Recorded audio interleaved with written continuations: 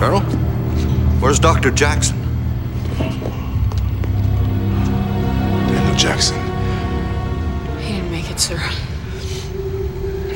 Daniel's dead, sir.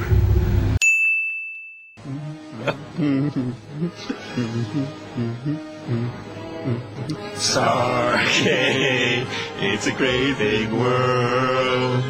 With a great big swirl and step inside to another world.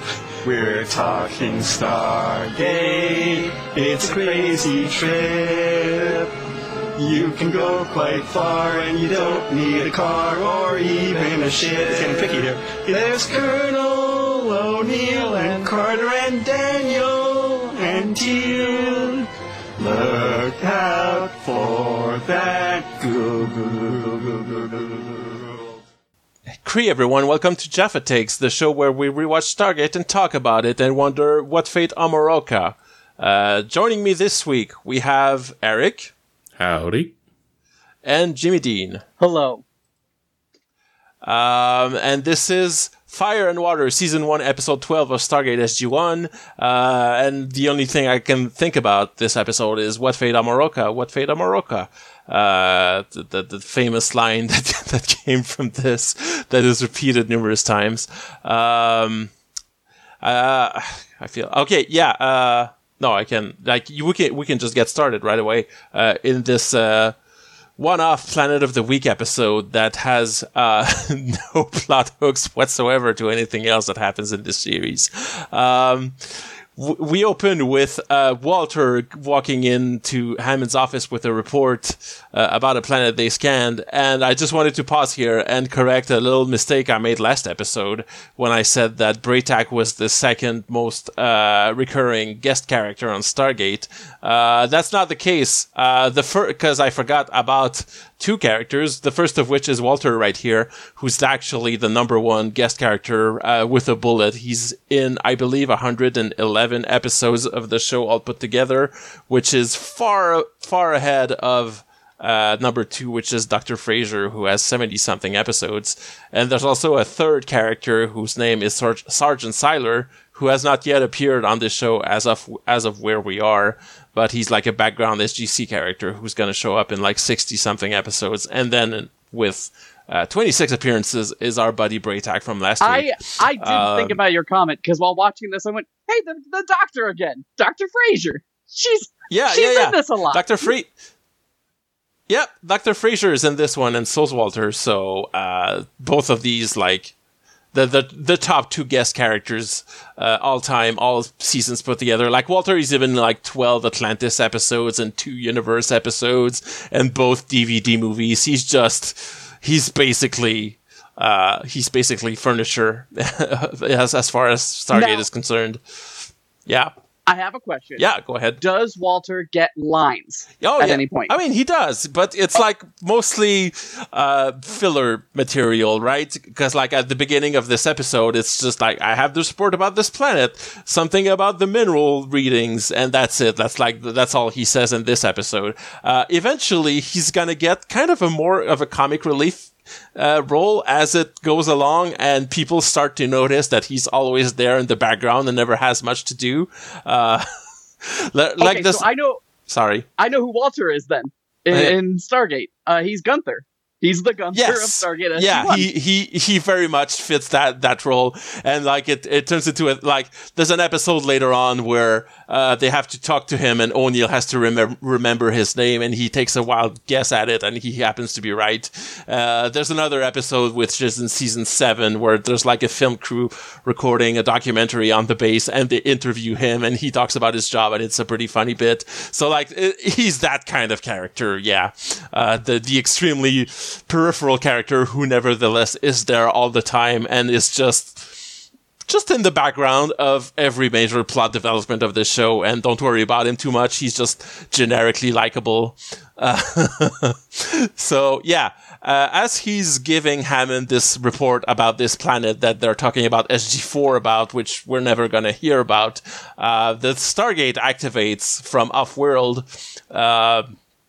which is unscheduled, so they go full alert at this because they don't know what it could be. They have guards in the gate room pointing guns at the Stargate. They have full-ass artillery cannons pointed at the Stargate, which I'm not even sure we've seen before, but it's like a fixture of that room. They're just prepared to open fire and rain hell on whoever steps through that should it be necessary. But as they're waiting, they receive the SG-1's code, so they open the iris, and out steps 3/4 of SG-1 through the Stargate, a very wet 3/4 of SG-1. Daniel is not there.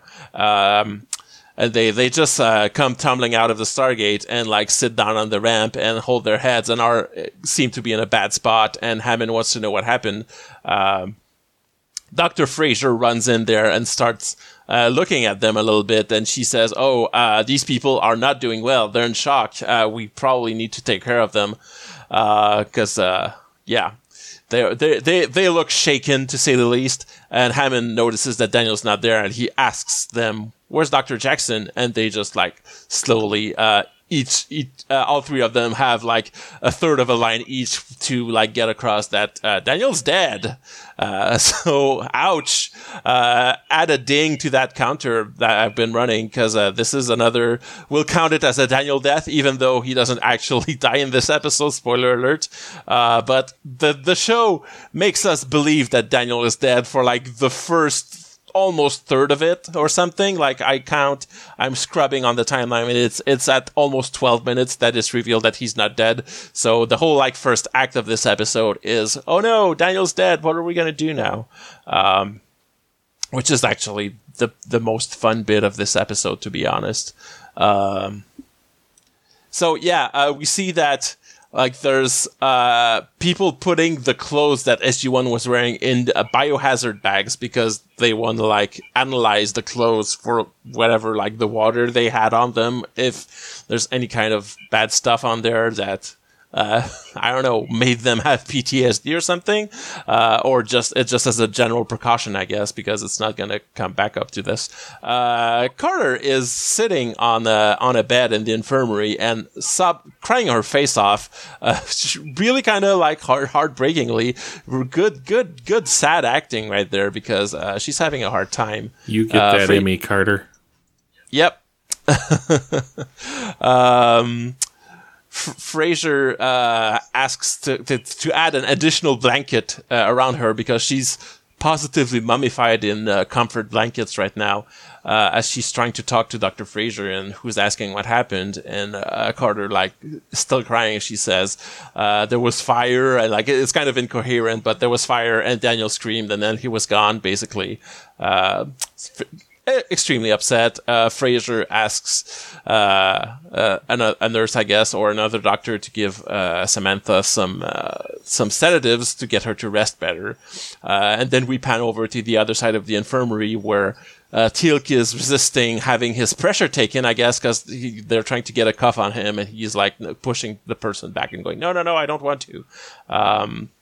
And then he just walks off because he's upset. And O'Neill is sitting on the bed. He's like keeping a more like he seems to be holding up better, but he's clearly also upset. Fraiser tries to examine him and shines a light in his eyes, and he goes, whoa, and he's like, so she says, okay, so your eyes are photosensitive right now, which I guess can be a symptom of any number of things, but there you go. So after all that, there's a debriefing at the briefing room where, I guess individually, because they're only being interviewed one at a time with a camera, and we see like they're cutting between video of all three of them retelling what happened on that planet, and they say, well, they came through the Stargate, everything was fine at first, we took some soil samples, and then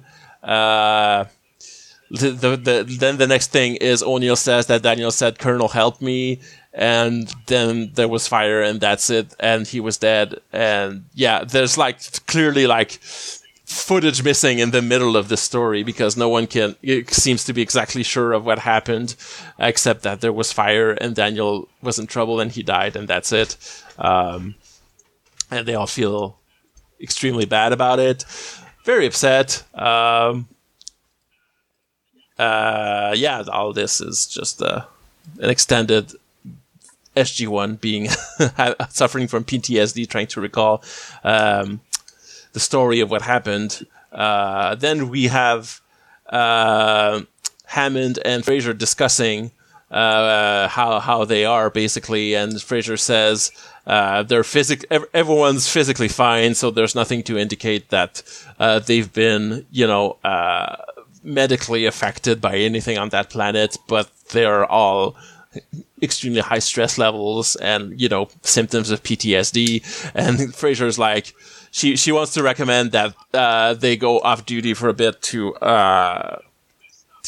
rest up and try to recuperate from that traumatizing event. And Hammond is kind of a bastard because he's like, oh, no. As a soldier, I know that the best thing to get over PTSD is to immediately go on another mission and replace the guy who died and act as if nothing happened. And that's how you healthily move on from a traumatic event.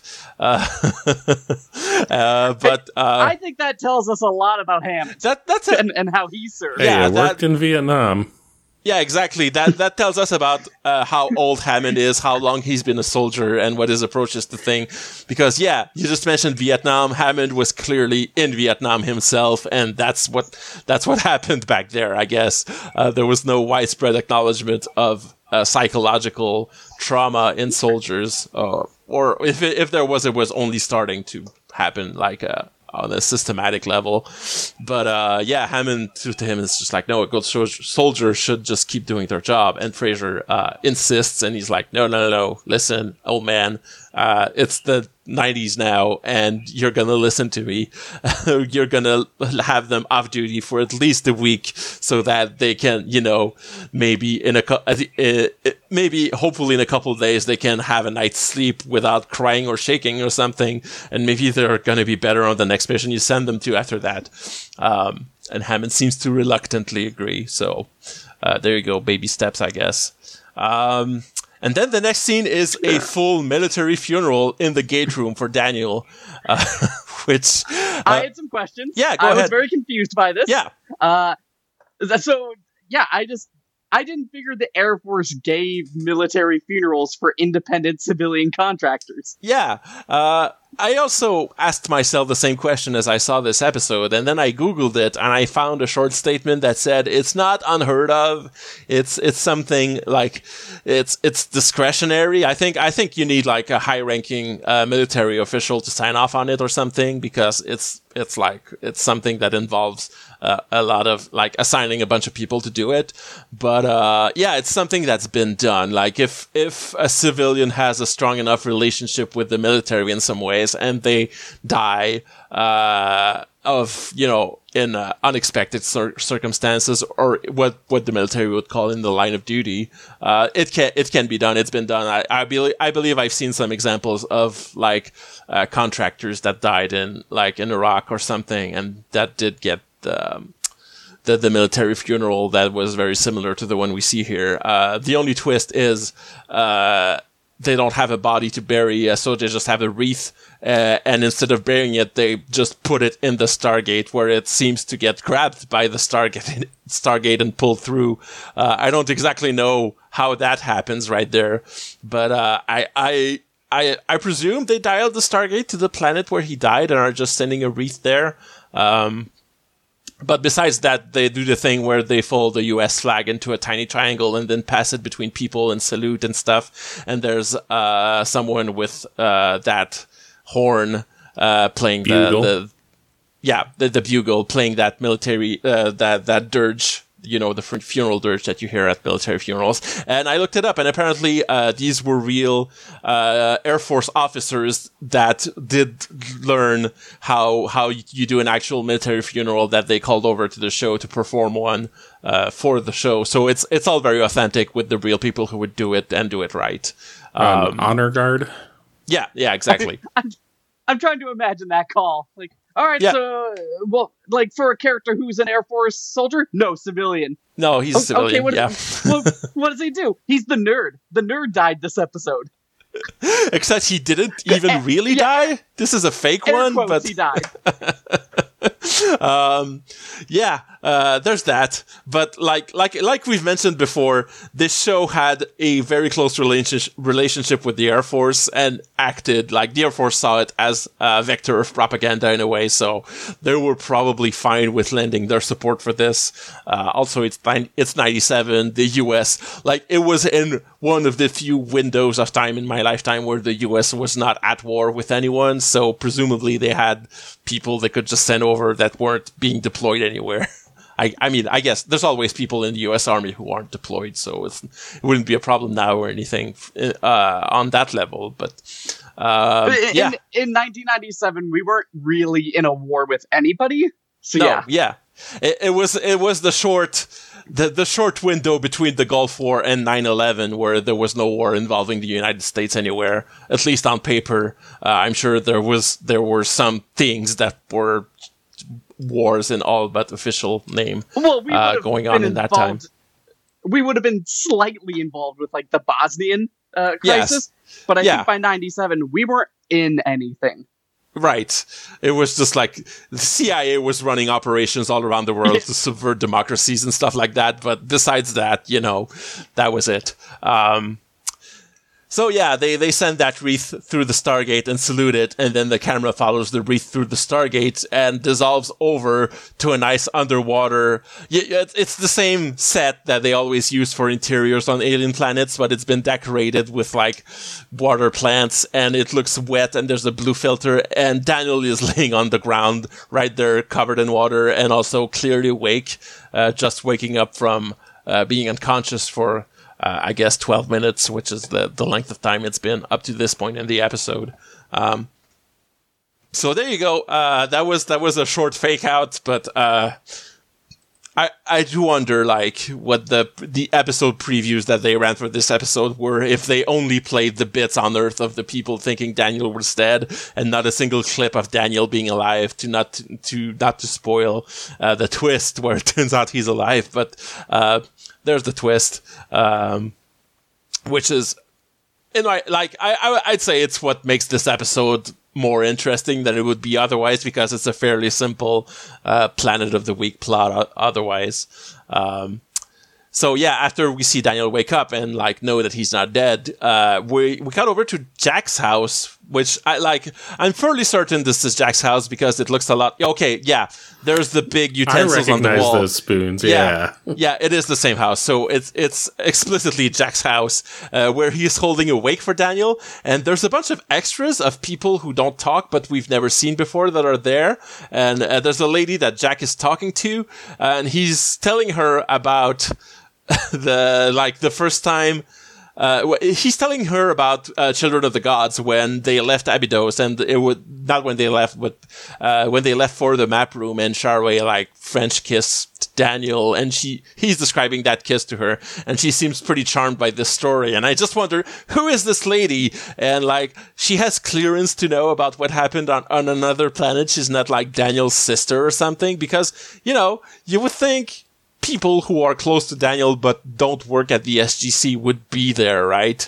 But they might need to watch what they're saying around these people.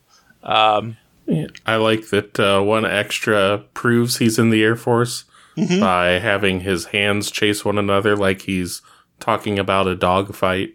Oh, nice. Yeah, that's cool. I guess I'm looking at the subtitles of the specific things Jack says, and he mentions the cartouche thing, and he names Sharaway by name, but technically he doesn't mention the Stargate or another planet. So this could be any old story that takes place on Earth. I guess it's plausibly deniable. What's maybe less so is Teal'c is right there, and he's wearing a suit with a nice gray tweed jacket over a button-up shirt and a straw hat, but not a vacation, not like a beach straw hat. It's kind of like a fedora. It's a nice looking hat, but Teal'c looks slightly uncomfortable wearing these clothes, and the hat barely covers the sigil on his forehead. So if the job is to hide that thing, it's not very effective at doing it. But I do like this outfit on him. And he walks in with Carter, who's holding a bottle of bubbly wine or something, and he says he doesn't understand what they're doing, and she explains what a wake is, to have a party, and Teal'c says that the Chulak grief ritual is to not eat any food or water for 3 days and nights. And it sounds very grim and depressing. And Carter says, yeah, no, here we just throw a party and have a nice meal and a bunch of booze and try to make each other feel better about the fact that we just lost a dear friend.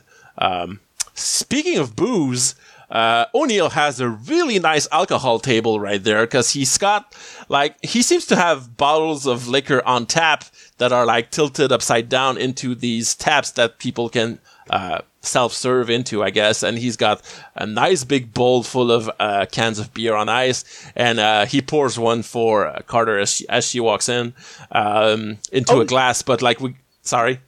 O'Neill is a weekend away from retirement constantly. That dude is ready to fall ass back into retirement. Yeah, wait until you hear when it becomes a running gag that what he does on weekends is go there and just fish all weekends in a pond that doesn't have any fish in it and drink beer. That's his life. That's what he likes to do, to just be in that house and drink beer. So yeah, as he's pouring the beer into the glass, we get a very sharp close-up of the beer being poured into the glass with the close-up on the foam, and then it dissolves to some bubbly water, and then that dissolves to a shot of Daniel screaming in some fire, screaming, "Jack, help, help!" And then we cut back to the beer, and we see that he's overflowed the glass with that beer, which I'm just wondering now, what glass is this and what can is this? Because it seems to be a standard-sized can of beer, and those are specifically contain the amount of beer that it takes to fill a standard beer glass. So I don't know how he's overflowing it by that much, but there you go. So clearly, he got one of those PTSD flashbacks and got upset. He just puts the beer down and walks off, and Carter and Teal'c look at him worried. Then we go back to that planet where Daniel is in his underwater palace, where he turns around and there's a big fish guy standing right there, wearing a very fancy coat with really wide shoulder pads and a cape. Straight out of World of Warcraft. Yes, that exactly. The proportions of this thing makes me think of a World of Warcraft character, and it would specifically be a Naga in this case because that's an underwater fishman right there. Okay. And this character's name, sorry. I did not have a World of Warcraft, connection with this character. Uh-huh. I've been reading a lot of Warhammer 40k, so when he showed up, I went, "Oh, that's a Tau." There you go. I think. Sorry. No, just like that. That's a blue fish guy for the greater good. Also, this episode was the most I have been reminded of Farscape. Every sequence with Daniel and Fishman. Oh yeah. Super Farscape. Oh, you're right. He very much does the bug-eyed screaming acting a bunch of times, like the kind of stuff Ben Browder would do on Farscape. There's a lot of Dutch angles and a creepy sea creature and some very over-the-top acting and people losing their minds. This is very Farscape. And and it's 2 years before Farscape would premiere at this point, so it's a kind of nice preemptive Farscape for Stargate right there. So this character's name is Nem. He's going to be named, I think, at the end of the episode by Daniel. And he's played by Gerard Plunkett, who's been on the show before. He's the guy who played Consular Tuplo in the Broca Divide. So you remember the guy with the funny hat in there? That's him under all that makeup right there. So nice transformation. Very different type of character there. So he's just standing there at first, not saying anything. Daniel points at himself and tries to do the Disney learning each other's language by pointing at himself and saying Daniel Jackson and trying to figure out this guy's name. And he's just talking to himself for a little bit, but then a panel on the wall slides open and there's some written symbols on it, and Nem points at it. So Daniel goes, "Okay, I'm going to go over there and read this." He says, "Okay, this is cuneiform writing. It's one of the oldest forms of writing we know of on Earth." because it's the kind of writing they use in Babylon back in ancient times, and like this guy clearly wants Daniel to read this thing, and Daniel goes, okay, and he starts to read it, and what he can tell, it says, reveal fate Omoroka, and he doesn't understand what that means. But when he says Omoroka, clearly you see a reaction shot from them, who gets a little bit huffy. So clearly, like, Daniel is onto something. He starts to ask, what's Omoroka? I don't know what it is. Is that you? Is that someone else? I don't know. And he keeps repeating what he sees, and he goes, nope, I'm sorry, I'm drawing a blank, I have no idea what's going on here. And Nem then gets very upset, and like he does like a force push or some kind of thing, like he does an energy blast with his hand and throws Daniel to the ground, because I guess this guy can just do that. Don't expect many answers as to how the technology of these people works, because we're never going to see them again after this episode. So what you see is what you get. There's fish people. They live underwater. They have ki blasts, apparently.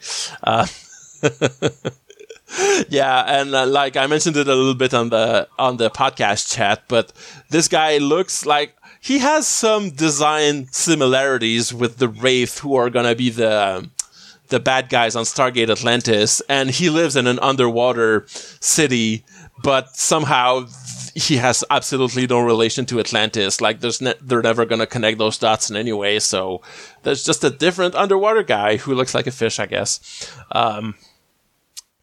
So we get back to O'Neill's house, where he's trying to let off some steam by doing some hockey goals. Like, he has a street hockey goal set up, and he has a hockey stick that he's just slapping balls into it with it. And he does it, like, you can tell he's upset, and like the hockey goal falls over, and he like slaps at it, and he gets real mad.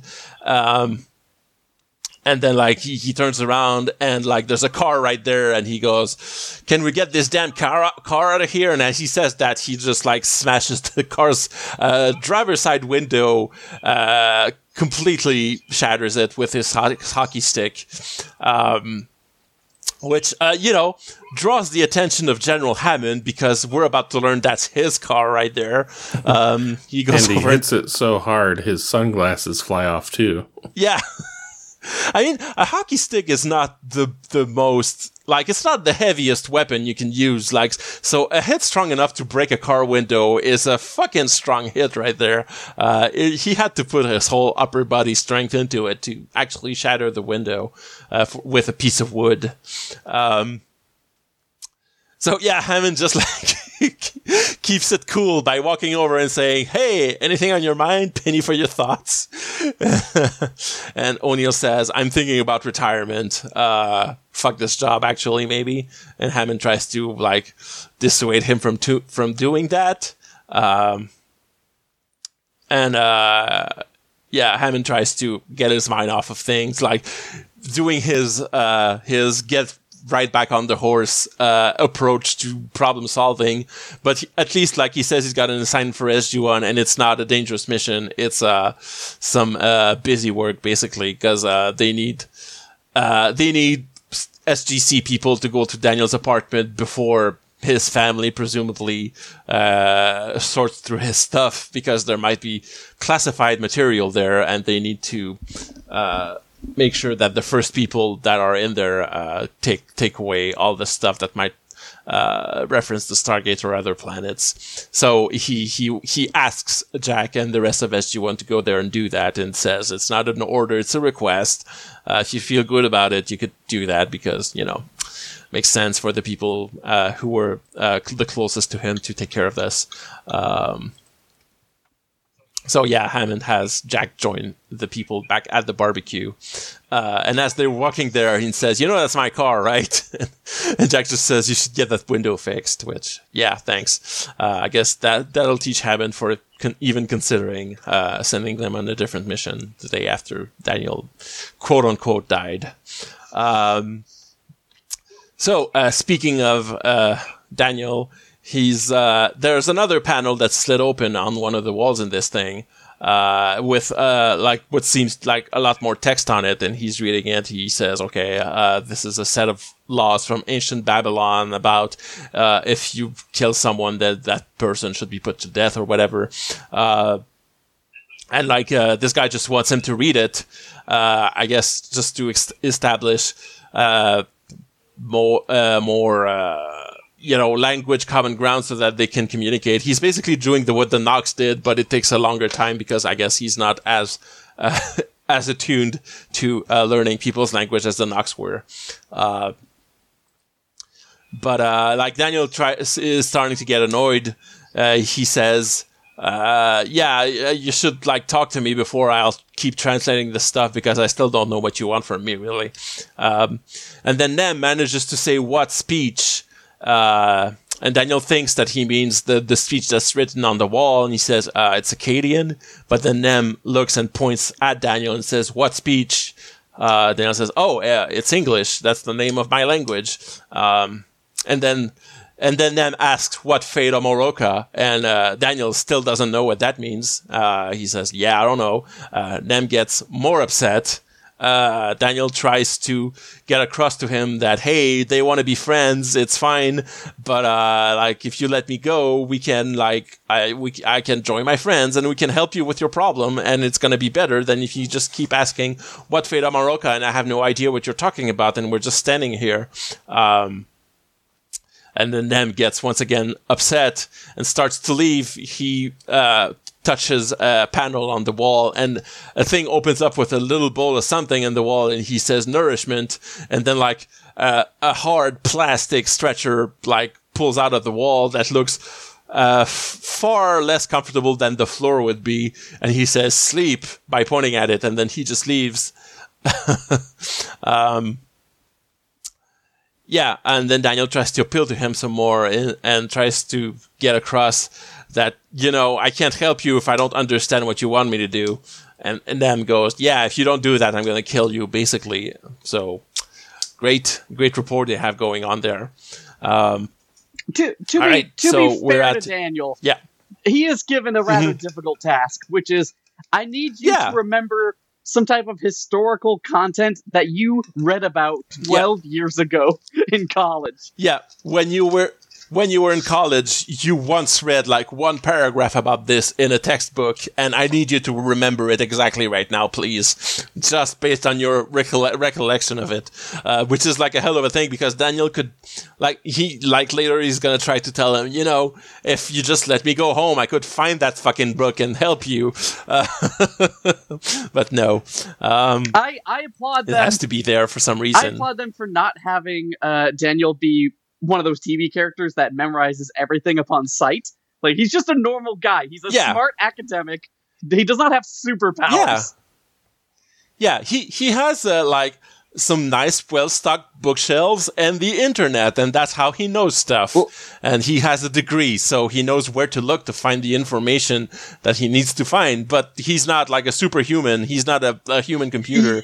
You can't just recall that. Yeah, like, my concern would be if this was filmed today, you would have Daniel Jackson trying to go through his mind palace to try to remember something. Yeah, it would be the Sherlock thing, right? Because you can't have a character just be a regular person. You have to have a super genius who's an asshole as your protagonist all the time.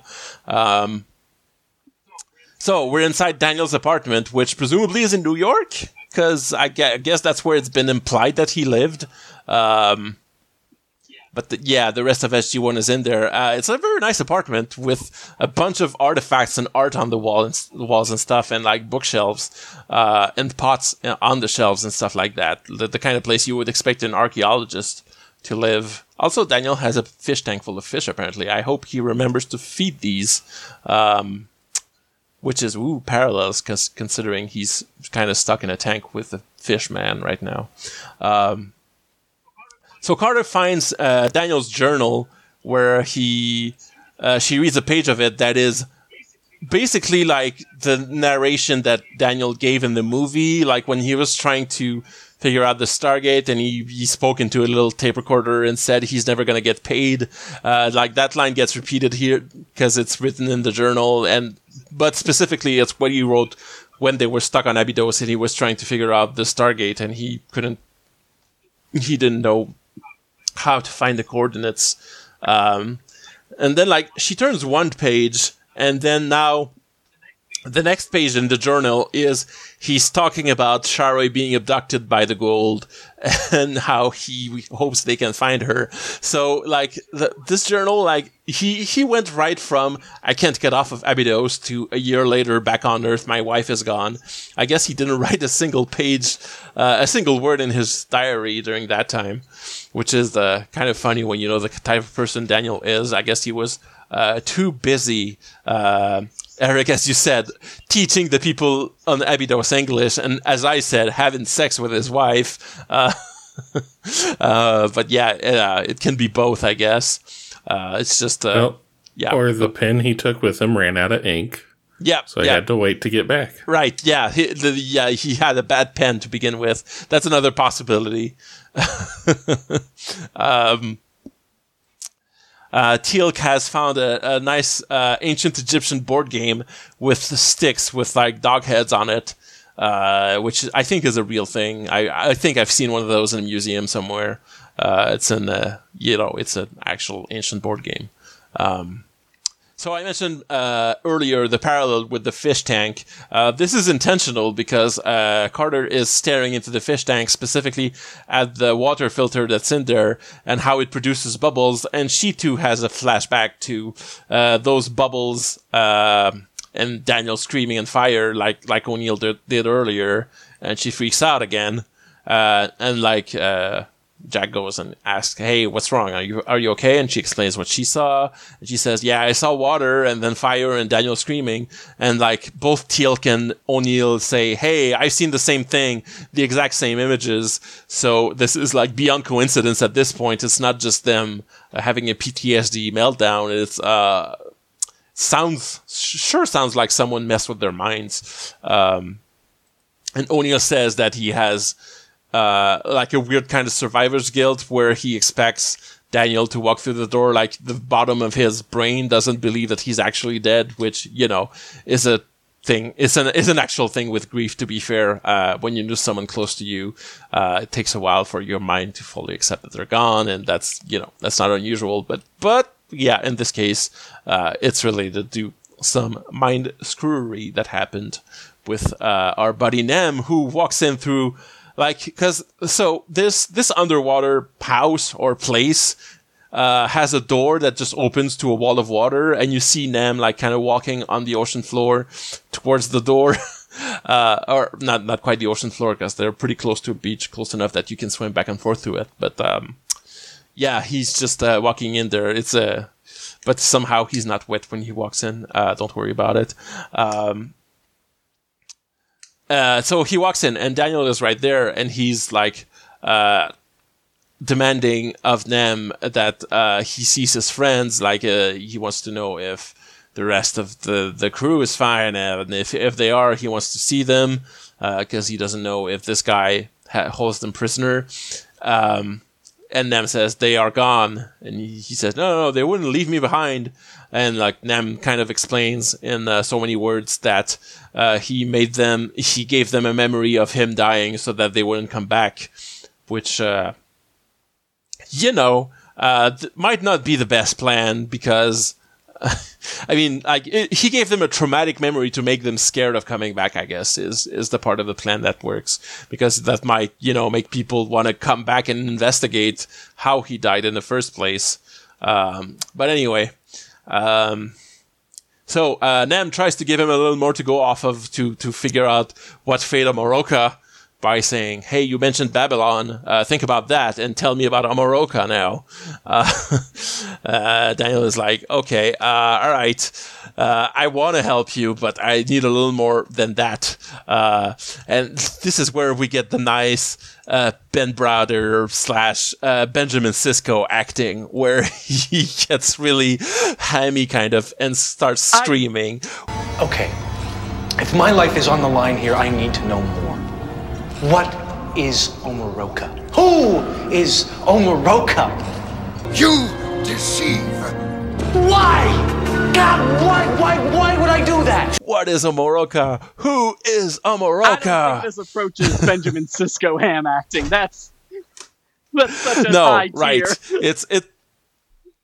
It's restrained compared to Cisco, but it's at least in the same ball game as the Cisco school of overacting when you're very upset. Like Daniel, and like Nem finally ends. Daniel Jackson is certainly like swimming in the River of Ham. Avery Brooks lives in the River of Ham. Uh-huh. He is an aquatic creature. Oh yeah, he lives there. He has a floating throne atop the River of Ham and has a scepter that is like a sausage. He is the ferryman who takes other actors across the River of Ham. Yeah, exactly.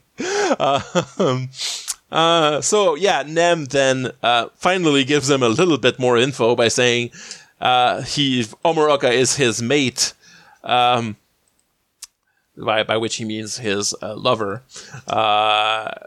who was on Earth in Babylon, and Daniel says, okay, so, and you don't know what happened to her, but that was 4,000 years ago. That was like, there's no way I could possibly know this. And he then says, you have knowledge, meaning he knows of, like, he has that information somewhere in his brain, because Nem's seen it somehow with his memory devices. And Daniel says, yeah, of Babylon, but I've only learned a part of the tiny part that has survived history. So it's not like, I can't recall a very specific detail of something that I might have sometime known, but that's not even like Daniel's expertise was clearly Egypt. So like Babylon was like like an option on his curriculum, not even the main course, I guess. Then Nem thinks that Daniel is holding back on him on purpose because he thinks that Daniel is serving the Goa'uld because Teal'c was with them, which is, at another mark on the wall for the number of times Teal'c's presence has been a liability to SG-1. Because everyone in the galaxy just assumes that if they have a Jaffa with them, they must be bad guys. This is another one of those cases. And Daniel tries to explain, no, I hate the Goa'uld because they took my wife. Which, Jimmy Dean, you mentioned in the chat that you didn't even remember he had a wife when he said that. I thought it was a continuity error within the show. Like, he doesn't have a wife. What are you talking about? Daniel Jackson is like a cool bastard. That's literally like through Stargates. He's That's his main character motivation. That's what sets the plot in motion. That's the main thing they're trying to do is get his wife back.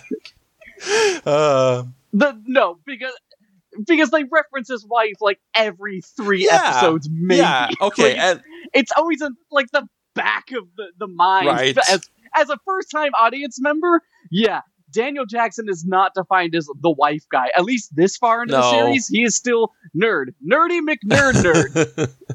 Yeah, okay. So the wife guy stuff comes up whenever it does. But you're right that if you were, say, tuning into this episode at random and not following the series from the start, you might not know this. Also, yeah, she doesn't even show up again this season, so it's going to be a while before that's resolved. But yeah, that is very much, Daniel's wife is very much the carrot at the end of the stick that gets Daniel through the Stargate every morning, basically.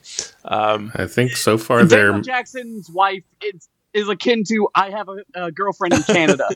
Yeah, I think so far this season there might be more wife plots for O'Neill than Jackson. Yeah, and I mean, and Teal'c, both of their wives have shown up in separate episodes. Yeah. Carter is the one actual bachelor. I mean, O'Neill technically is a bachelor too because he's divorced, but yeah, on the team. Like after like Daniel screams that no, I hate the Goa'uld, they took my wife and stuff. Nem once again leaves in a huff because he really doesn't want to help Daniel with the stuff he's holding him for. That's real frustrating. I feel more for Daniel than Nem at this point because Nem is not giving him enough to work with. Now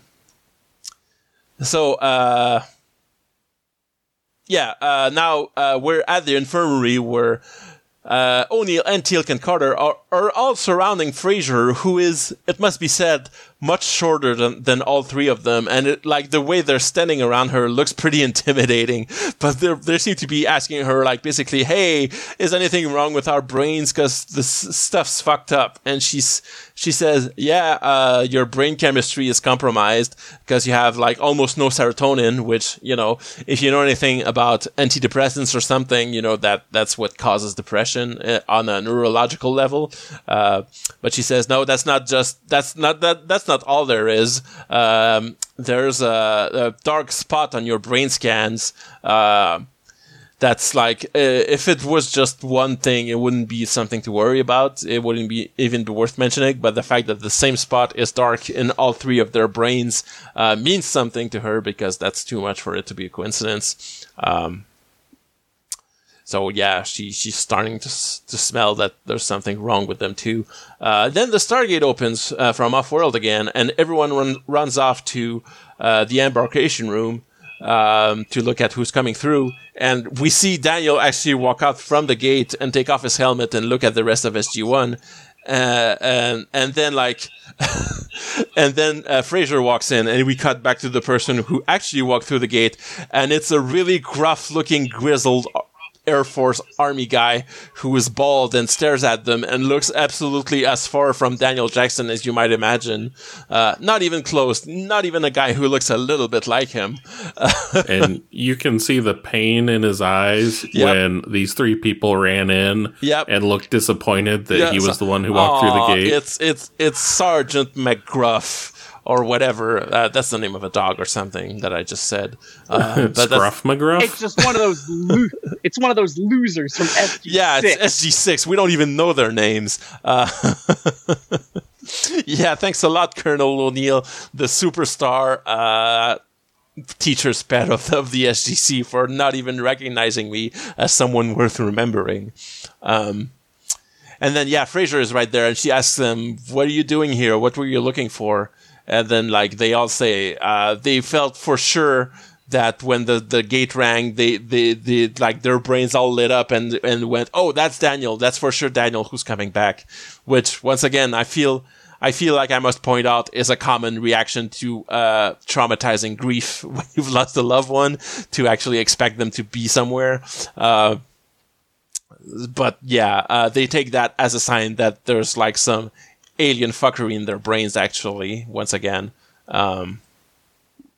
So then Hammond comes in, and Fraser says, "So we might have a problem because SG-1 is no longer certain that Daniel's dead, and that might cause some issues, since like they were going entirely off of their word to declare him dead in the first place." And then O'Neill says, "So I remember seeing him die, but I'm also completely convinced that he's alive." So, and then like O'Neill starts saying that they have to go back there, and as soon as he starts saying that, he like starts holding his head like he's having a migraine. So clearly, like, once again, that's some fishy stuff going on inside his head. It's like there's a kind of mental block to the very idea of going back to that planet. That's not normal. So we're back on that planet now. Because this is an episode with no B-plot. I'm starting to realize they kind of stretched out a thin story. Daniel is trying to like put his hand on the weird object that's next to the door that Nem used to open it, and it doesn't do anything. The door doesn't open. Anyway, it would be underwater over there, but I guess he's thinking of taking chances. Then he hears some water splashing, and he turns around, and we see that Nem is now dressed more casually because he's taken off the big shoulder plates. He's entered through an open wall on the opposite side of the room. And he says, no, you can't leave here. You're my prisoner. You'll tell me everything about Babylon now. And Daniel's like, all right, I guess. he once again tries to get across that 4,000 years is a long time in human history, because there's been like so much knowledge has been lost, and human lives are much shorter than apparently this guy's life. And there's been like, he references the burning of the Library of Alexandria as an event that wiped out a whole bunch of living memory from actual written history and stuff like that. And like historians actually only know like a small percentage of all events that happened over the course of human history. So it's really hard. I'm trying to conceptualize like how that fish man, how his memory might work. Uh-huh. Because 4,000 years is a long time for any sentient creature, right, if you're just measuring seconds. Yeah. But I guess if all you do is just live in your little underwater area and you just swim around and nothing happens, then your sense of like memory might be different on account of nothing happening all the time. Yeah, and like as far what Nem knows is, I was hanging out with Omaroka. At some day she left. She mentioned something about Earth and Babylon, and then I haven't seen her since then. And I've just been here all along, and we never see anything else of the people on this planet, so we don't even know what the rest of their society is, if there's a whole community of fish people. I don't think we're even shown nighttime. No. So if this planet is constantly during day, then this guy would have no sense of like time. Yeah, he just lives there. He just exists. So yeah, they try to strike up more of a conversation, because he says, "You're afraid," and Daniel says, "Yeah, well, I'm afraid I'm going to be stuck here because I'll never know what you want me to know." And then like Nem says, Omaroka was afraid. And like Daniel tries to say, on Earth she was afraid, and he says, "Yep." And Daniel says, "Yeah, of what? Of who? Give me something. Like that doesn't help me." So Nem once again says, "Babylon." Yeah, okay. Daniel says, "Okay, give me a name of someone she mentioned." And Nem says, "Belus." So Daniel goes like, he looks deep into his memory to remember, like he does remember reading about a Belus a long time ago. He has like a vague memory of it. Hang on, I'm trying to... Yeah, okay. He remembers like the source he saw a mention of Belus in, which was of a Berosus, a contemporary of Alexander the Great, which I guess Berosus must have been a historian in ancient times. And Berosus studied old Babylonian texts, and like he wants to know more. And Nem says, "Okay, Omaroka was afraid of Belus." Daniel says, "Okay, yeah. Now I remember that Belus was a scary warlord, a conqueror. Give me more info. I might remember more." And that's all Nem has, I guess. Like, did he have a car? Did you get very far? Rest in peace, Olivia Newton-John. Yeah. For sure. I'm trying to remember like the lyrics of that song, because it mentions like nearly drowning and stuff, which is pretty appropriate for this episode. And Daniel tries to once again make his case to like, "Hey, come with me to Earth. We can find my books and find the answer you seek. It's in there." And Nem is once again afraid that Daniel is serving the gold, and Daniel gets mad again, because they're just like running in circles at this point, because he's trying to tell him, "No, I hate the gold. We fight against them." And Nem, showing that he hasn't been out much in 4,000 years, he says, "No, all humans serve the gold. That's what they're for. That's what Omaroka tried to prevent, and she couldn't do it." And which is actually a key piece of information that Daniel didn't know, which actually helps him now, because he says, "Okay, wait, she came to Earth to fight the Goa'uld?" And Nem says, "Yeah." So he says, "Okay, that's something." He says, "Okay, then we probably owe her a debt." And Nem says she failed, but then Daniel says, "No, wait, there was a rebellion in Egypt. Our ancestors threw the gold out of Earth and rebelled and sealed the Stargate, and like who I don't know if Omaroka helped or anything, but she might have helped somehow, and like maybe we wouldn't have gotten here without her help. And then Nem mentions Teal'c or whatever. He says that he says something like, you have the gold with you. And Daniel says, okay, so you think Teal'c is a gold? But he says, no, Teal'c has also rebelled against the gold. Teal'c is trying to do basically what the humans did back then with his people. Daniel is trying to tell him it's been thousands of years, and you wouldn't believe how far we've come in that time. Please come with me. I can show you all the cool stuff we have on Earth, basically. Yeah, I appreciate Daniel's, I guess, like slight motive here, which is, oh no, we're not the Goa'uld. We rival them now. We are as tough as them. We we're top dogs. We've got Tamagotchis. We have shuttles, which is going to be a joke, like in a little bit when people ask what space warfaring capability Earth has. Yeah, he's a little bit overselling how powerful Earth is right now, especially considering every time they've tried to get some tech back from a mission, they failed so far. But like, yeah, it looks like Nem is about to give in, like to accept to go, but then he goes, no, the knowledge is in your head, and he like holds Daniel's head to really say, hey, it's in there, you just need to remember, which is once again disappointing. Because they're not going anywhere. So back on Earth, they're in the briefing room, and they're playing some like ocean noises on tape to like a relaxation sounds that are played on these big reel tapes that they have for some reason, instead of just being, you know, a tape or a CD, because it's not the 60s anymore. But like O'Neill is like, yeah. RMT. Yeah. Are you ready, kids? Very, very relaxing. Yeah, O'Neill's not into it. He says, yeah, I kind of hate it. It's not helping me relax or anything.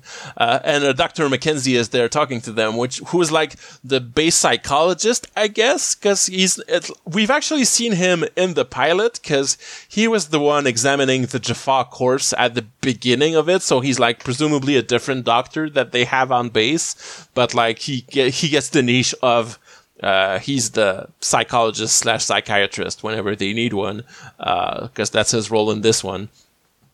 Basically, he's trying to induce a state of, not trance, because that's coming up later, but a state of deeper reflection or meditation for them to remember their memories better. And O'Neill is starting to say, yeah, it's not working. I hate the sound. It's preventing me from concentrating, actually.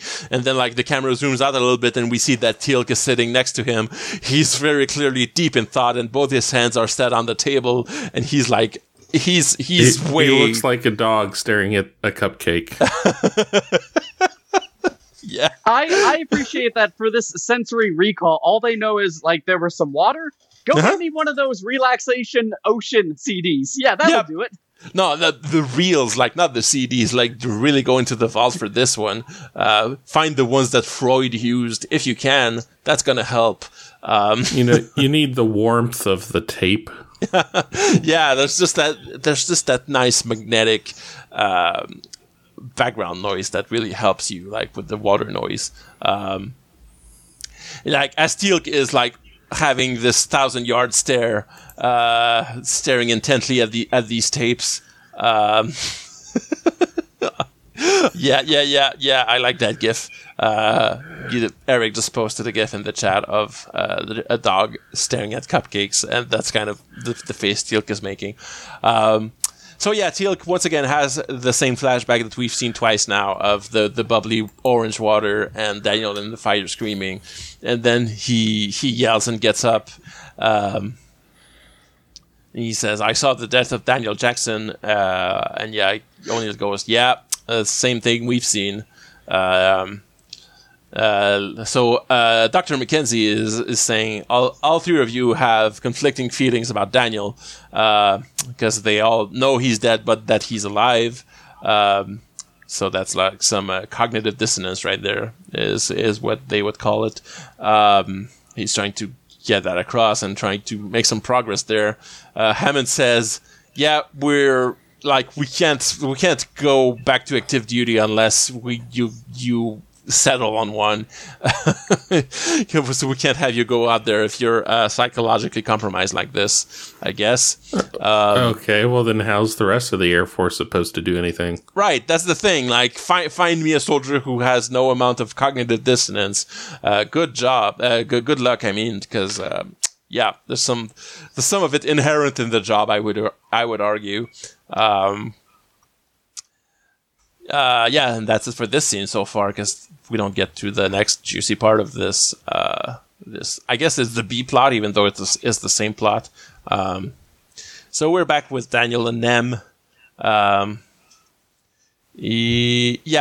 Daniel is trying to understand what Nem did to the rest of SG-1, and he says, Daniel wants to know what happened, and he says, they think you're dead because I gave them the memory of your death. And Daniel says, well, if you have the technology to change people's memory, can you read it? Can you just use your machine on my brain? Which, actually Daniel doesn't ask it, which is like a small ding against the script, I guess, because he seems to immediately jump to the conclusion that if this guy can implant memories, he has some kind of memory reading machine as well, which is, I guess, not a given, but he happens to be right. And he asks him to just use this machine on him to find the information that's in his brain. If he's not going to let him go back to Earth, and then tries to tell him, well, it could damage your brain if it goes wrong. It's a high risk operation, I guess. Might fuck you up. And Daniel says, well, since I'm being held prisoner here and you're not going to let me go home to check in my book, which is the safe alternative, I guess I don't have a choice because I'm never going to remember it just sitting here. And Nem says, no, I'm not willing to take that risk because if he fries Daniel's brain, then he's lost the only thing that knows about Amaroka that he has access to. So he's not willing to take that risk. Then Daniel says, I won't live for 4,000 years. So if you're not willing to do that, I guess I'm just gonna just kill me. I'm just gonna walk out and drown in that water because there's nothing else for me to do at this point. And Nem says, you could have brain damage from this. You might die. And Daniel says, better to die here than to just live the rest of my life here knowing that my friends think I'm dead, I guess. Which is pretty grim. But, he's a TV protagonist. So of course, he's willing to put his life on the line for whatever the problem of the week is. So we're back at the little therapy session on Earth. Where they are once again telling the story of what happened. We get a little bit more details of what they think happened, which is they were on that planet, and then there was a flaming geyser of a gas spout or whatever you call it, like those volcanic. Whatever, the holes that spew fire into the air, you know what I'm talking about.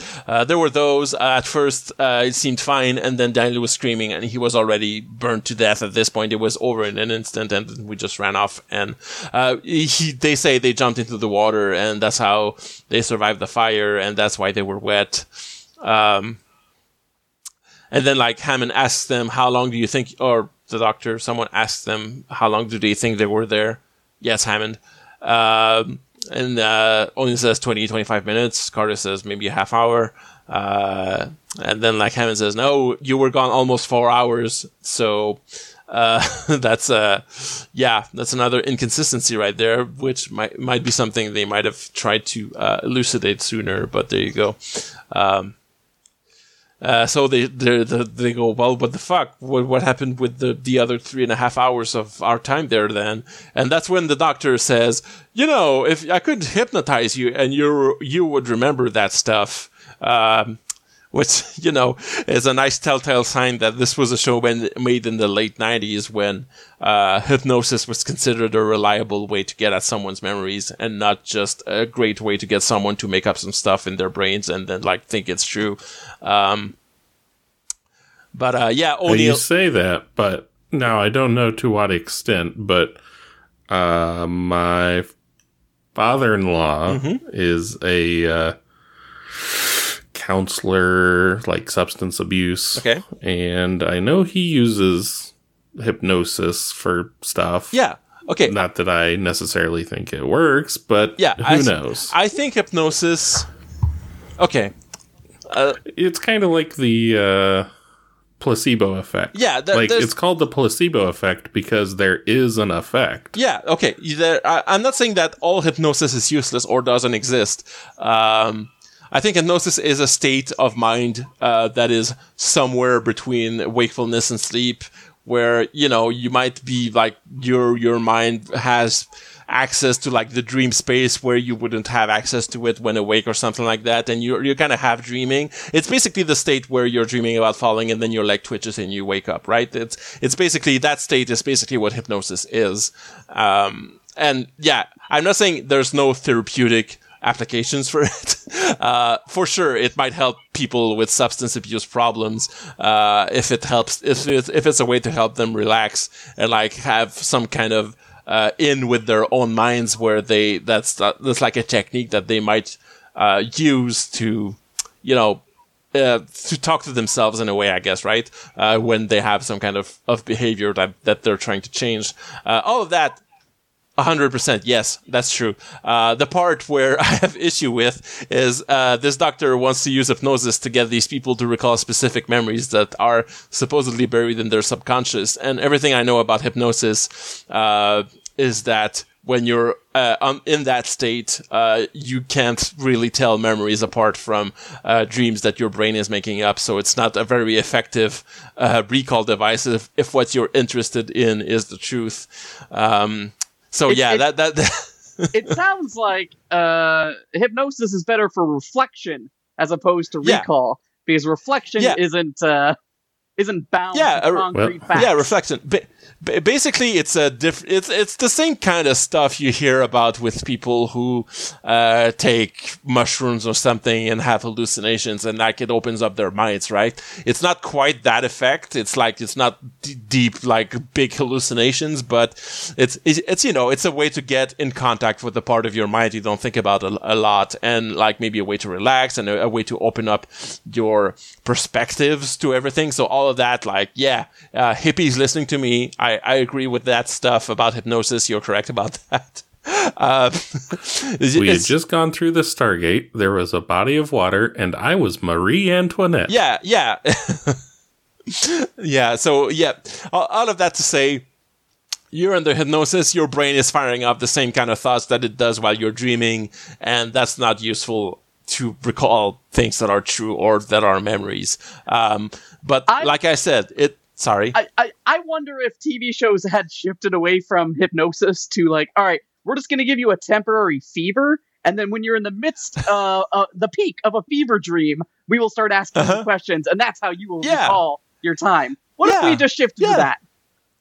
Yeah, that is more or less what we're talking about here. But I'm saying that because, it's 1997, and it for sure was a time when hypnosis was considered to be the bleeding edge of psychological study, and considering that, oh yeah, for sure, hypnosis, you can recall exact memories of things you did, and in a way that is rock solid, possibly admissible in court.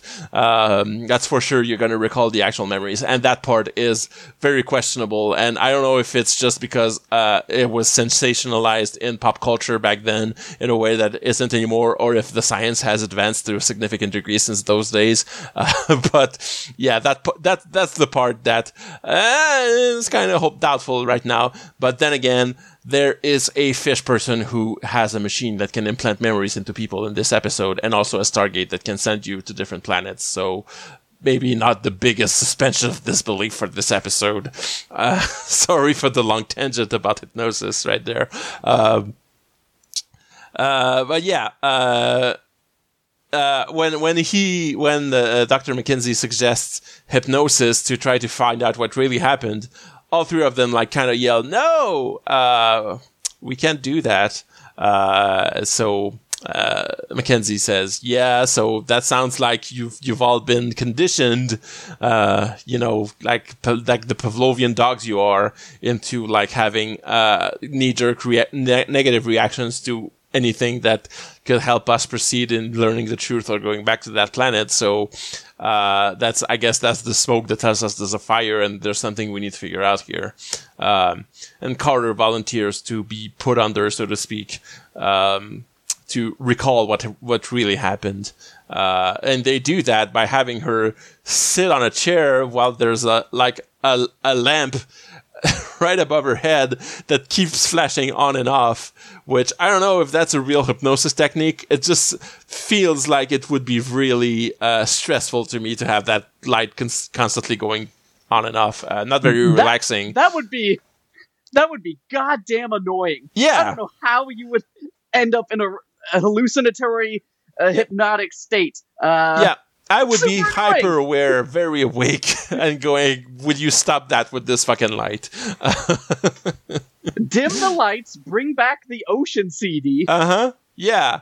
Basically, like, with the actual way to induce a hypnotic state is to have someone relax really deeply while you're talking to them softly and trying to like keep a line of communication with them as they're essentially falling asleep. And I don't think that like helps with that in any way, but it does look weird and spooky and cool on TV, which is the main reason that they're doing this right now.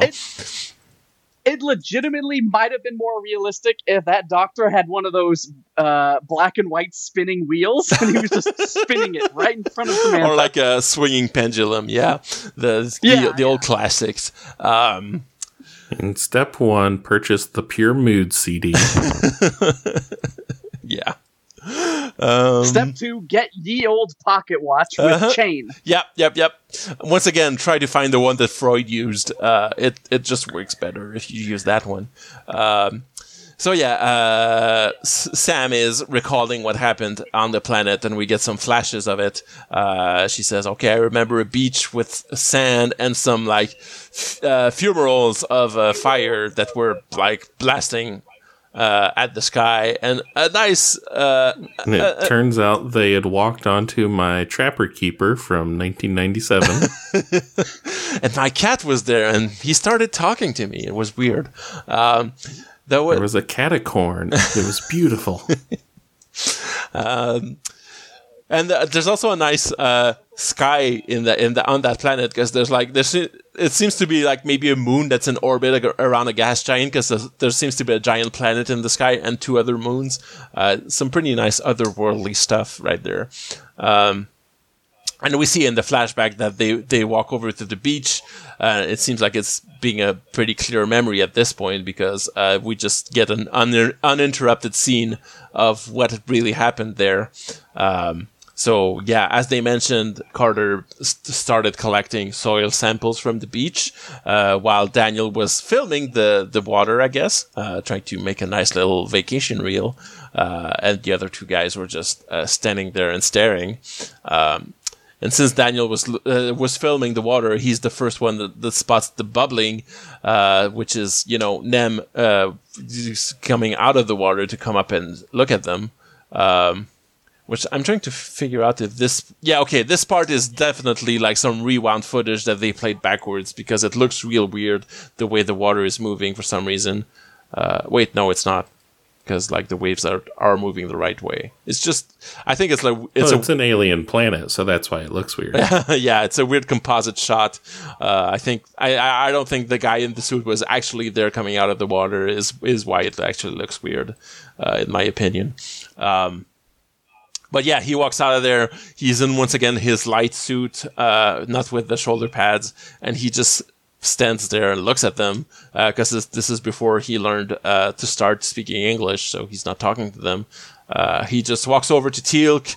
He puts his hand over Teal'c's belly, clearly feeling out the gold in there, which you might think at this point is like because Nem he kind of jerks back a little bit because he's a little bit frightened of the gold in there. You might think that's the point where they go, hey, okay, he's a friend. I know what you're thinking. It's fine. But since they can't communicate anyway. So Nem bends down in the sand and draws some symbols in the sand.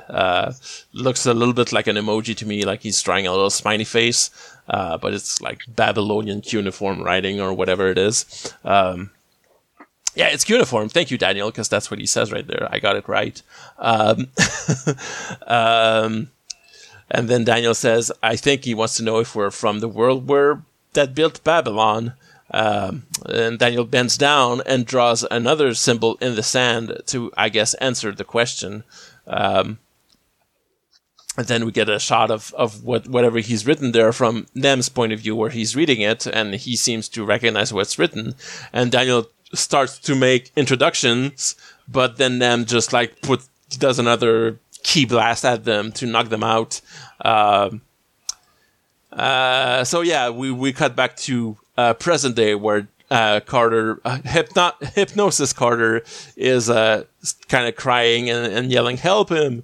But Dr. Mackenzie is like, no, wait, not the fake memory. Go deeper, find the real memory.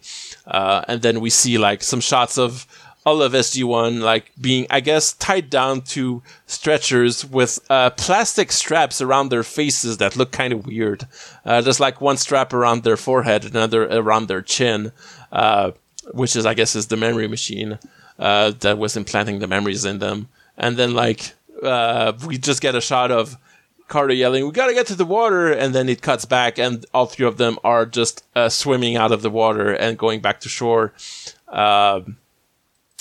Which is where Carter snaps out of her little trance and stands up and yells that they have to get out of there, and that she wakes up sort of, and she says, "Oh, we left them behind. He's still alive." She remembers now, and the way O'Neill kind of hugs her and says, "Yeah, I know, I understand." It almost feels like he also saw those visions at the same time as we all did for some reason, but now he's on board and he believes her, and that's enough to convince everyone that Daniel's alive and that they need to go back. And yay, they beaten the what do you call it? The Pavlovian thing that they had in him.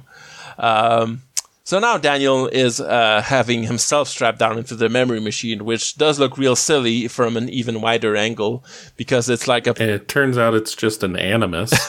Yeah, basically. It's reading his genetic memory to get to the secrets of what happened. Right, except it's his actual memory. But yeah, it's a plastic chair inside some kind of metal tube framing thing.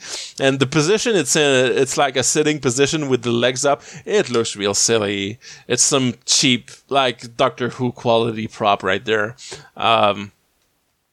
But yeah, Daniel is getting his head strapped down onto this thing, which, as I mentioned, is with some really uncomfortable looking plastic bands going over his head. Yeah. I don't know if he's just reading his memory, because he says, the memory of your history of your race is within you. Yeah. Which, could be interpreted either way. Yeah, as the genetic memory of the animus that you mentioned, yeah. I guess the way I see it is that he's saying, you have the memory of your race because you studied it in books and it's in your brain right now, which is what I think the thing actually does, because that seems to be what, they don't go much deeper than the one paragraph that Daniel read in a book once. That's just the thing that they need to remember. Anyway, so I mentioned the Farscape vibes. Yes. This chair that Daniel's in, way better than the Aurora chair that Ben Browder ends up in. The fucking Aurora chair, that thing that spins around and hurts him for a whole goddamn episode that one time. Yeah. To be fair, the Aurora chair is designed for torture as opposed to Fishman's memory chair. Yeah. Poor John Crichton. Speaking of bad brain stuff happening, I don't know that any single sci-fi protagonist has ever had people play with his brain worse than John Crichton did. He's a goopy applesauce of a brain he's got inside his skull by the end of that series. Anyway, this is Stargate. Nem turns the machine on, and Daniel is trying to shake the memory loose by repeating Omaroka, Omaroka, while his eyes are closed, which is the closest we get to Mind Palace, but it's like a technology-assisted Mind Palace in this case. And he starts quoting the book because the machine actually manages to stimulate his memory just enough that he can apparently recall the exact text of the book. And he says, he remembered, Omaroka came forth from the heavenly egg, which I guess, does that imply that Omaroka hatched on Earth for some reason? Was Nem in love with an egg? It's not clear. Anyway. Then he said, Daniel indicates that he can't read anymore in his memory. It's too fuzzy. And Nem turns on the machine a bit more, and it seems to hurt Daniel real bad. And he keeps going, and he says, she walked among men by day, but at night she would retreat to the sea to sleep. So Daniel says one of the beings called Ones, which I guess is Oannes according to the subtitles. So I guess that's the name of this species that is mentioned only once based on a memory that Daniel had from a book. But that's good enough for canon because I looked it up on the Stargate wiki, and that is what the species is referred to as. So Daniel is hitting a dead end again, and Nem turns it up to full tilt, it's gonna kill you in a minute if you don't figure this out soon. And Daniel says, okay, the god Belus came down from Babylon into the place where Omaroka was, and he killed her, basically. And that's it. That's the fate of Omaroka. She died. Good job. Probably could have guessed that one. That would be if I was just guessing the answer from nothing, it would be probably dead. It was 4,000 years ago. But again, if you have no I like the other of time, option. Yeah, I like the other option where it's oh no, this was just her boyfriend and she broke up with him, and so that's why she left and never came back. She just ghosted him. She's been hanging out on a different planet this whole time, and that's recorded in history books for some reason. Daniel says from that part of that book, plus what he knows now, he guesses that Belus was a Goa'uld and that he killed Omaroka because she was rebelling against the Goa'uld, basically. And Nem is real upset, but there you go. That's why you haven't seen her in 4,000 years. She's just been dead this whole time, buddy. And now he's living pretty bad grief right there, just like he made Daniel's friend feel at the beginning of this episode. Some nice parallels right there. That's good writing right there. She could have defeated the Goa'uld in Babylon. Mm-hmm. Unfortunately, she only needed the finest copper ingots from Ea Nasir. Yeah. Okay. SG-1 is back on that planet now, and they basically just came back to witness the conclusion of this episode because Daniel's done most of the work himself to free himself by this point because Nem has opened the door, and Daniel is faced with that wall of water, and he has a real funny way of walking out of there. But to be fair, I don't know how, okay, Michael Shanks, you have a wall of solid water in front of you. You need to walk on in there and then swim out. He kind of pokes at it and then puts his hand in like he's doing a crawl swim, and he just walks out of there while moving the water aside with his hands. It's a little silly looking. But there you go. We get the bubbling water, which once again looks really fake, and it made me think it was backwards footage. But once again, I'm looking at the waves on the shore, and they're going the right way, so I don't think it's backwards. The effect just looks weird. And Nem walks out of the water and looks at them, and then Daniel comes out of the water right behind him, and he yells, "Don't shoot!" Because it's all been settled now. Actually, everything's fine. We're all friends here. And Daniel just introduces them. Hang on. Yeah, Daniel apologizes. He says, "Yeah, I'm sorry that she's dead, and that's not what you wanted to hear. But there you go. At least you know now." And Nem says he's sorry also because he feels a bond with Daniel now, and he says, your wife was taken by the gold, and Daniel says, "Yeah, we could be friends in time." Nem says perhaps in time, which no, actually they're never going to show up again. This is a narrative dead end. This episode, I'm sorry to say, they're never going to appear again. And then Nem says he hopes that in time Daniel would figure out what Fate Share, which is ha ha ha, yeah. So yeah, there you go. And then he just walks back into the water. And then they have a little button on the episode where they say, what do they say exactly? So they mentioned Daniel's apartment. Because Daniel says, "Oh, wait, did you go to my place?" And Carter says, "Yeah, we went after the memorial service." And Daniel says, "Memorial service?" And Carter says, "Hey, the colonel actually said some really nice things." And Daniel seems like he did. He seems kind of touched that he did. And that's the little joke that they close upon. And that's the end of Fire and Water. That was it. This episode is, I feel, a little controversial in the Stargate fandom, because it seems like a lot of people hate this episode, but a lot of people like it too. It's there's no strong consensus either way. It is a useless episode in the grand scheme of things. If you're not going to find any list that says these are the episodes you should watch, it's not going to be on there because it has no plot importance at all. This absolutely is not an essential episode. If I was reading a list, it would say you can skip this. That said, I didn't particularly dislike this episode.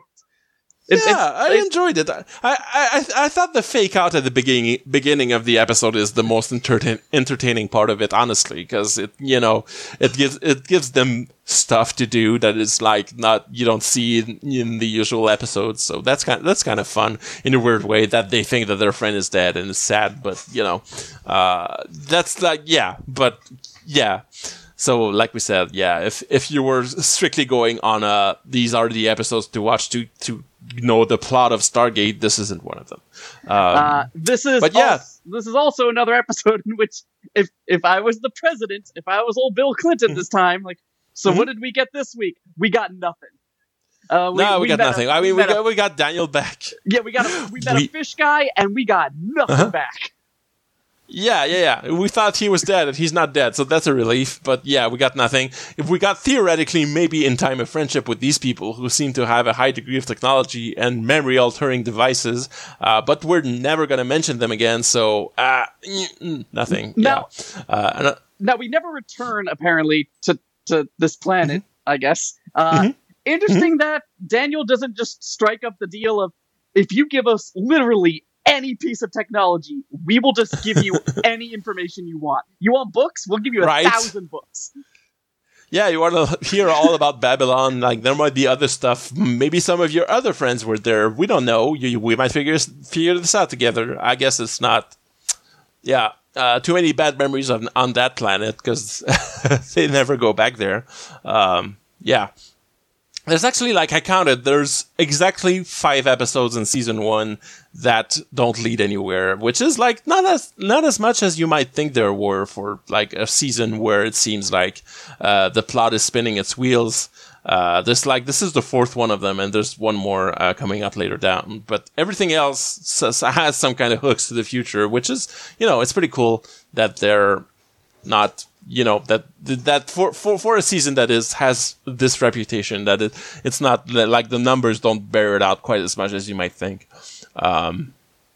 Anyway, has there been a confirmed the writer says this is how they came up with the name for Nem because I have a theory. Oh, go ahead. I don't know that. I'll look it up when you tell me your theory.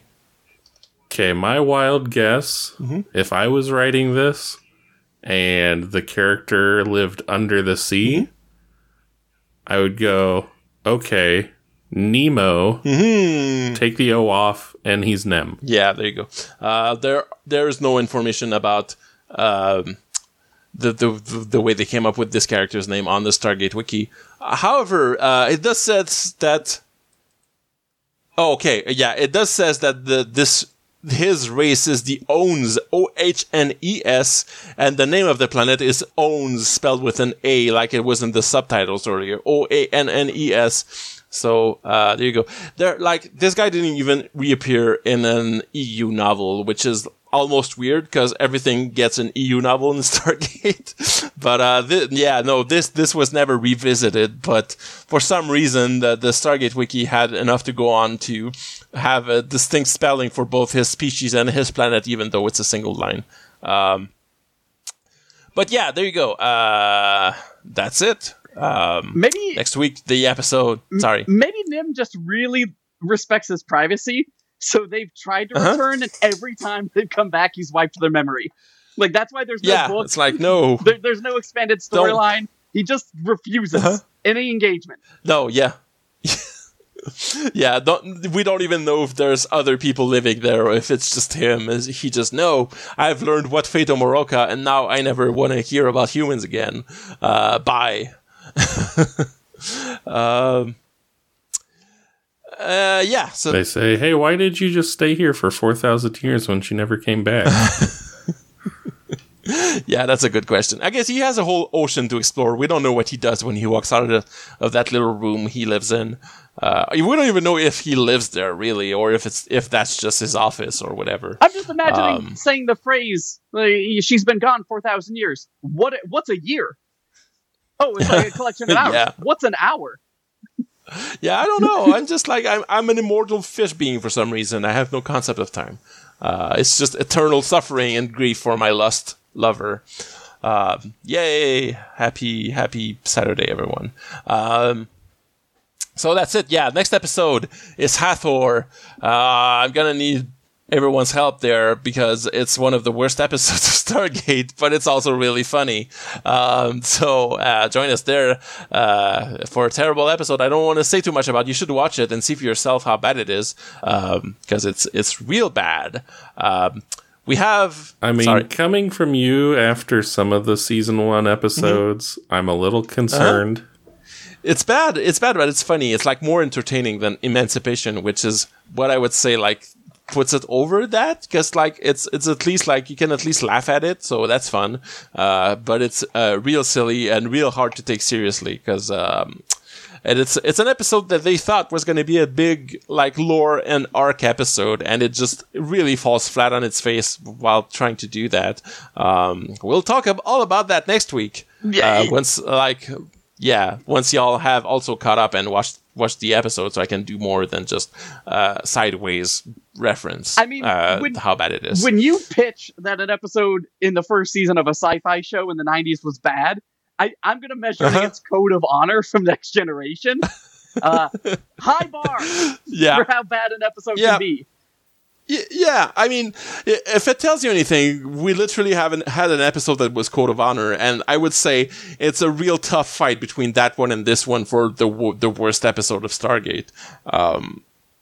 But like the good news is all the worst episodes of Stargate are in season 1, with like there's some other bad episodes in future seasons, but there's a bigger concentration of them in season 1, so it's uphill from there, so to speak. And the rest of season 1 after Hathor is good. It's all good episodes, so there's that. But we have to go over that hill first next week, though. For now, we have a couple of questions about this episode, which was Fire and Water, if you'll recall.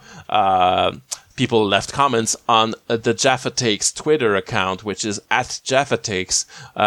Fox from Eidolon Playtest, hi Lexi, asks us, everyone's saying who is Amoroka, but I will be the one to ask, how is Amoroka? Well, I'm sorry, Lexi. It has been established pretty clearly by this episode that Amoroka has been dead for thousands of years now. That was the entire point of the episode, so sorry. How is Amoroka? Resting. Peaceful. A peaceful death, a peaceful rest of oblivion, as she was violently killed by the evil Gold Bellis. Feels useless to even say that we're never going to see Bellis. Much like Pelops, he's going to be one of those Gold who's mentioned in a one-off episode and then never again. All right, other questions, all from Aurora Borealis. What are your plans for your fake funeral? I need to make, like, my biggest one is I have to find myself a trench coat and some sunglasses and stuff to, like, hide out behind a tree, and maybe, like, some binoculars to look at everyone who's there from a distance. Like, cause what's the point of having a fake funeral if you can't go there and see how people are reacting? I don't know if I would have to think about what I put in the coffin. If I go like mannequin that looks like me, other person who looks like a body double, all burnt up or something. Wow, that's dark when I say it that way. Or just like a coffin full of guns if I go the Terminator 3 route. Yeah, I think the mere existence of a funeral for me would suggest that something is up and that I'm not actually dead and maybe it's a trap. Yeah, that's the other thing. Like, I thought a little bit about my eventual demise, and I don't know if a traditional funeral is what I would want. I would probably want like a cheap, well, not, I don't mean cheap as in undignified, but a natural burial where it's better for the environment and less expensive for my family and everything. So if it's anything but that, I might not be dead. I mean, don't hold me to that. If it should happen that I actually die soon and I haven't had time to actually put my will down on paper, they might do that. Wow, that's a weird conversation to be having on a podcast. So I've been pretty open with folks. If I had the funds, years ago I read that there was a way to basically cocoon your dead body within like a seedling, like a huge, that's cool. Tree seed.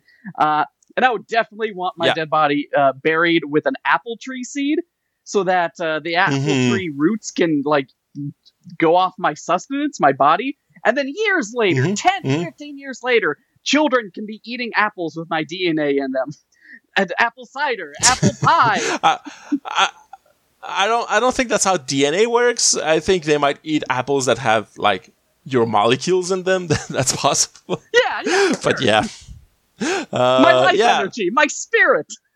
I think becoming a tree is a pretty nice way to end your life, I guess. To I would deal like with your to remains. be cremated and thrown in the face of my enemies. Yeah, that's hardcore. I like that.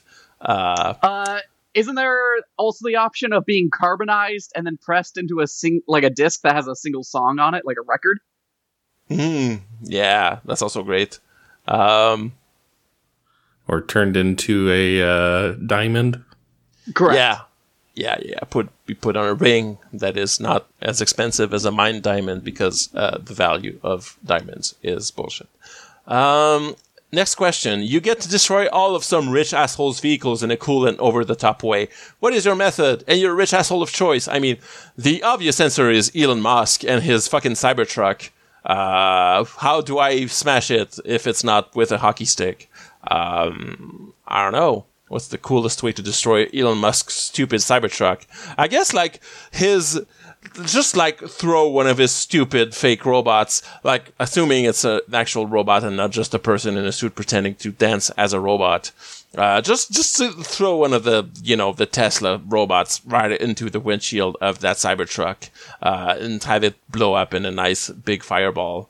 That would be nice. The downside is Elon Musk is a dork and he would think it's the coolest thing that ever happened, and he would spin it, and it would like be an insult to him or anything. So, I would put a cutting blade on the front of a public transportation train. And so it could just cut through the truck. Yeah. That's also cool. Like revenge of the public transportation. Yeah, that's great. Now, I certainly hold no candle for Elon Musk, but he is not the rich asshole I would target. No. I would plenty of sink choices. Jeff Bezos' goddamn extravagant yacht that was too big for him to get out of the harbor. God, yes. I would, build a bridge over that yacht and then drop like Molotov cocktails onto it from that bridge. That would be a nice, insulting way to do it. Jeff Bezos, owner of Stargate, hi. But yeah, there you go. That is an inspired choice of vehicle to destroy. You got that one right. All right, and final question from, again, Aurora Borealis. Who's your favorite fish guy monster? Besides Nam, I guess. He's not my favorite because there's not much of him to like. I guess if Swamp Thing counts, that would be Swamp Thing, only because I have a hard time thinking of many other examples. There's like the Doctor in Hotel Transylvania. I don't know if it's in the movies or just the series. He's like a creature from the Black Lagoon type guy. And there's one of the episodes of the animated series where it turns out his degree is a sham and he's not a real doctor. It's a pretty entertaining, stupid cartoon episode. So that might be, weirdly enough, my vote. Either him or Swamp Thing, I guess. Do either of you have a favorite fish guy monster? Abe Sapien? Oh yeah, Abe Sapien. Yeah. I don't know if he counts as a monster. Yeah, the real monster that is seems man, judgy. Right? It's same thing with the Shape of Water creature. Like in that case, the monster is man. Played by Doug Jones in both cases. So I guess you could answer Doug Jones as like a blanket answer to that question. I want to say the fish monster from Shape of Water because, it fucks. Yeah, it does. I mean, cards on the table. It's got to be Abe because in the first movie he's Niles Crane, and in the second one he gets drunk with a demon with shitty canned beer. God, I need to watch those movies at some point. Blank check. Hey, blank check. Griffin and David, if you're listening, cover Guillermo del Toro so I have an excuse to watch those Hellboy movies. That would be great. Also, if you're listening, guest on this podcast, do you like Stargate? No, I don't think they are. Yeah, because I would die. So that's it for questions. If you want to send us questions, like I said, the Jeffatakes Twitter @Jeffatakes is a place to do it. Or check out the hopefully weekly tweet I make asking for questions. I almost forgot this week, but Em reminded me of them, so thank you, Em. You can also send an email to jeffatakespodcast@gmail.com. You can also join the Audio Entropy Discord server and find the Jeffatakes channel there and just have a chat with us there. And if you @ me on there, if you want to send an email sometime around the weekends, which is when we record, I might find them there, though that hasn't happened so far. But that's an option for people if you want there to be. Eric, is there anything you want to plug? Yes, we are a month away from the next Grand Sumo Tournament. We will be watching it in the Audio Entropy Discord. And the Japan Sumo Association, in a stunning reversal of their attitude, actually did something nice for their international fans. And just started an English language YouTube channel. Nice. Do they have the English commentary on there? Yeah. That's nice. It is Hiro Morita, who was with NHK World, is one of their English commentators. He's like the main personality on it. Great. So it's a sumo channel called Sumo Primetime, and it's something fans can actually enjoy without having to create their own subtitles. Yeah, thank you, Eric. Jimmy Dean, any other TV shows you want to talk about? No, I've just been focused on my current ones. Angel and Buffy, Cheers, Evil. Yeah. I finally got around to beginning Watchmen on HBO. The miniseries. Oh yeah, that's good. I like that one. Yeah, it's good. A wild idea that we would have Robert Redford as president for 30 years, but sure, why not? Yeah, I mean that's certainly a Watchmen style idea, so it fits in with the universe that's been established in the comics. Even though Alan Moore would tell you it's a terrible idea because he didn't come up with it, but yeah, we know how he feels about adaptations. Also, speaking of he can yell in his wizard's tower. I don't give a shit what Alan Moore thinks. Right. I mean, he might call down a thunder spell on you if you're not careful, but he's a necromancer. He might revive a skeleton and send him after you or something. Yeah, speaking of current TV shows, if you're not watching the rehearsal, everyone, stop whatever you're doing and watch that. It's so good. It's weird. Yeah. You just watch that. Also, like, I barely need to say it, but Better Call Saul is, like, it's over by the time you listen to this podcast. What a show. Also, I watched the first episode of The Sandman, speaking of comic adaptations also. I liked the first episode. I haven't read the comic, so I have no basis of comparison, but it's a pretty solid show if you're going to watch anything right now. But that's it. Sorry. My favorite component of the rehearsal, and it isn't spoilers, it's like that joke about how Batman is prepared for everything. Like he has a contingency plan and he's rehearsed everything. The rehearsal shows that type of characterization would make someone crazy. That's an insane life to live. Yeah, and he fucking does this. Bless Nathan, he goes for it. The rehearsal is the craziest show, I guess. I almost said reality show, but it's the most unreal thing while also being the most honest reality show I've ever seen. It's mind-blowing. It's great. It's the best comedy reality show drama documentary you've ever seen. Watch it. So that's it for this episode. Next week is Hathor. Good luck, everyone. We'll see you then on Kree. Dada, on the birthday, I don't want you to eat my one piece of cake, okay? Okay. Not in the morning also, okay. But we can share, okay? When it's time to share, when you say, yes, Asina, we can have it after you eat, maybe. Okay, that sounds fair. Okay, but sharing only, not eating when I wake up yet. Okay. Promise? I promise. And I want more. Well, you can get it yourself. I'll be out in a little bit, okay? Okay. Love you.